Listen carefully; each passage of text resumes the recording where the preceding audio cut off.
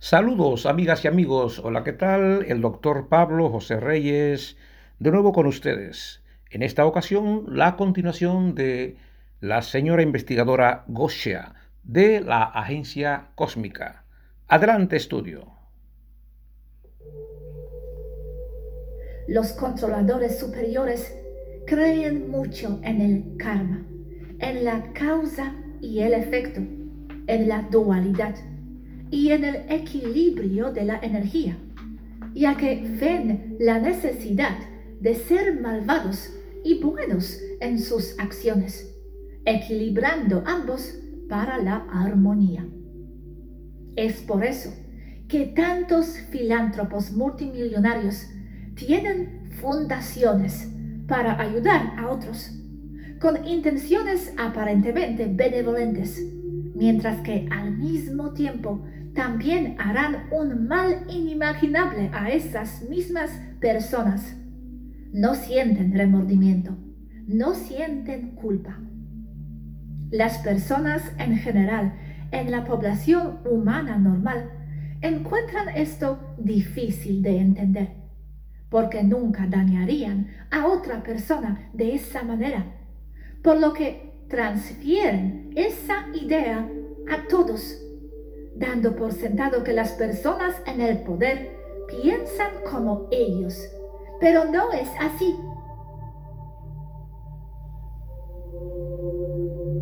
Este complejo de superioridad que hace que las personas que se creen miembros de algún tipo de élite se muestra mucho incluso en los estratos sociales más bajos, como se ve, por ejemplo, en un lugar de trabajo, donde los jefes sienten que tienen derecho a denigrar y presionar a sus empleados, no para impulsar la productividad, sino por el simple placer de tener poder sobre ellos.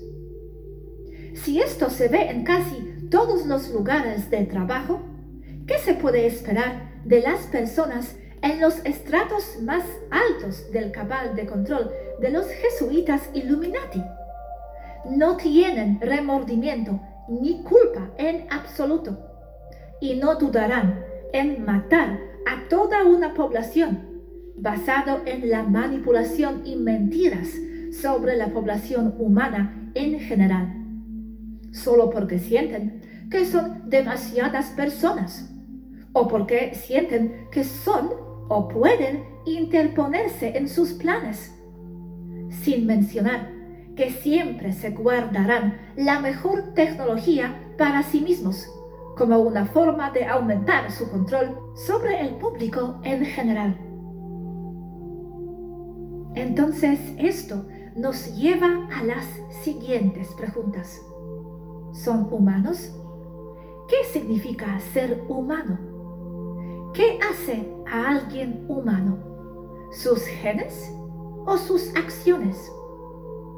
Como yo veo las cosas, no se pueden separar genes de ideas, como se explica en otros de nuestros trabajos. Un gen es la expresión de una idea firme que se manifiesta en algo material, un genoma.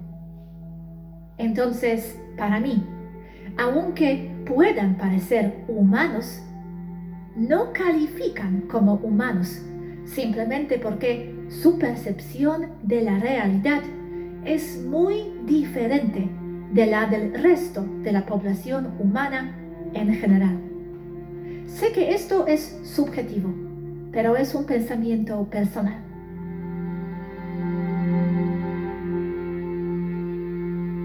En este punto, los jesuitas Illuminati Cabal y los miembros superiores saben que la especie humana no está sola como un ser inteligente en un modelo específico de un cuerpo biológico llamado humano, liriano desde un punto de vista estelar.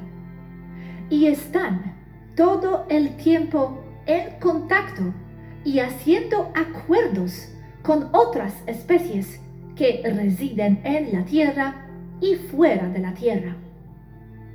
el siguiente nivel de poder y control sobre el planeta Tierra es una alianza entre los estratos superiores del Cabal y las razas no humanas, de las cuales en la Tierra las más influyentes son las llamadas razas reptiles, que también se benefician de la explotación de la población humana en general. Tienen acuerdos entre ellos de explotación directa de recursos humanos, principalmente para alimentos y energía. El Cabal, jesuitas Illuminati, también hablan directamente con representantes no humanos de la Federación. Y aquí es donde se complica. En este punto, el significado mismo de tierra, reinos, densidades y conceptos similares se vuelve complejo y dudoso, donde todo el sistema de capas en y alrededor de la Tierra completa un círculo, donde los que controlan la Tierra no son los del Cabal, no los reptilianos y ni siquiera la Federación. Pero a este nivel, todo lo que sucede en la Tierra tiene que obedecer acuerdos con los espectadores de la Federación y los guardianes del jardín de la Tierra, las personas mismas. Porque responden a esos señores supremos usando lo que ellos llaman leyes primarias universales, que también son cuestionables como universales, como las descritas anteriormente, como en karma, dualidad y equilibrio. Nota aquí que el sistema de creencias de aquellos que tienen el control de la Tierra, los miembros de los Illuminati jesuitas, concuerdan con las nociones generales y los sistemas de creencias de los controladores superiores de la Federación. Pero, como se indicó anteriormente entre paréntesis, aquí es donde toda la dinámica alrededor de la Tierra se completa. ¿Por qué el círculo completo? Debido a que la Federación en sí no es el controlador definitivo de la Tierra.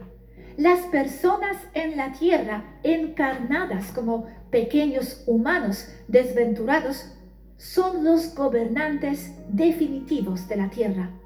La gente sencilla, la gente real, no la gente Matrix, son los últimos gobernantes de la Tierra y por lo tanto de su experiencia. La Federación cree firmemente que la Tierra debe mantenerse bajo una condición de libre albedrío, con poca o ninguna interferencia. Pero esto abre innumerables preguntas, ya que todos sabemos que los miembros de la Federación interfieren todo el tiempo, por lo que esto es sucio y complejo. Pero como zona de libre albedrío, la Federación debe garantizar que se respete la voluntad de las personas que tienen una experiencia en la Tierra como humanos, comenzando por una conciencia colectiva de acuerdos de percepción y terminando con los deseos y necesidades personales de los individuos, que lamentablemente están bajo la influencia colectiva, su control y por tanto las limitaciones.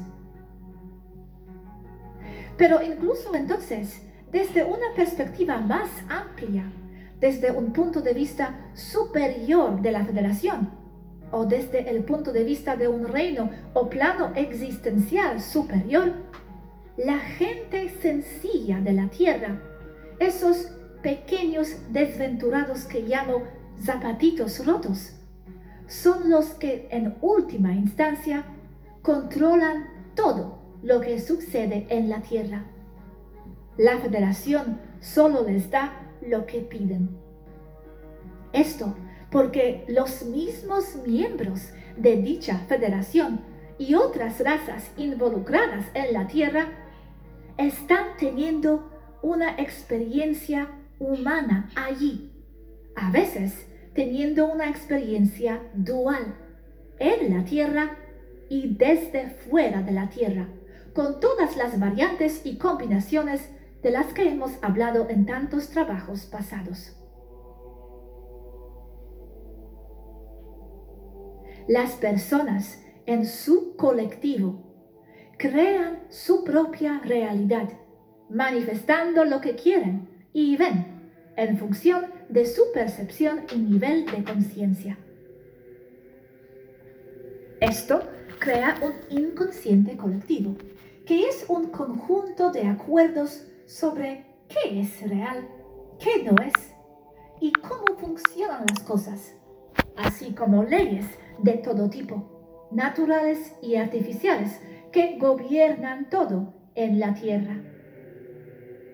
Esta no es otra que la Matrix de la Tierra.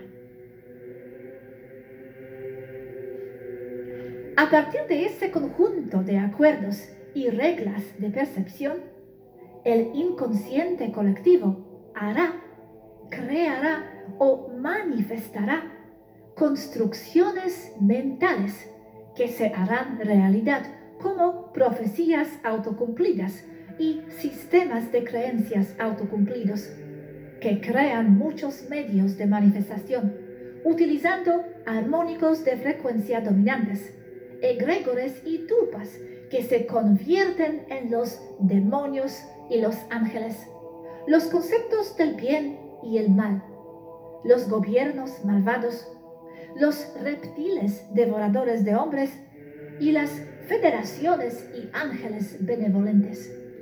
Todos engendran de la mente del inconsciente colectivo humano.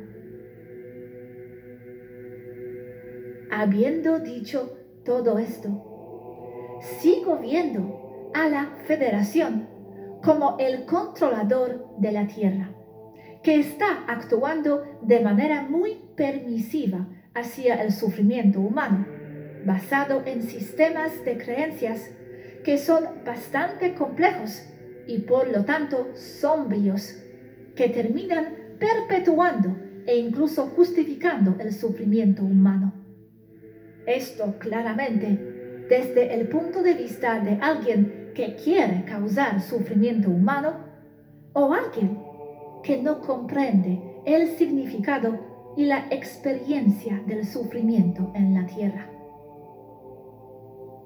Y la mano de la Federación, que controla directamente a todos los gobiernos de la Tierra, es el Vaticano, porque es a través de ellos que imponen sus agendas de control o de lo que sea.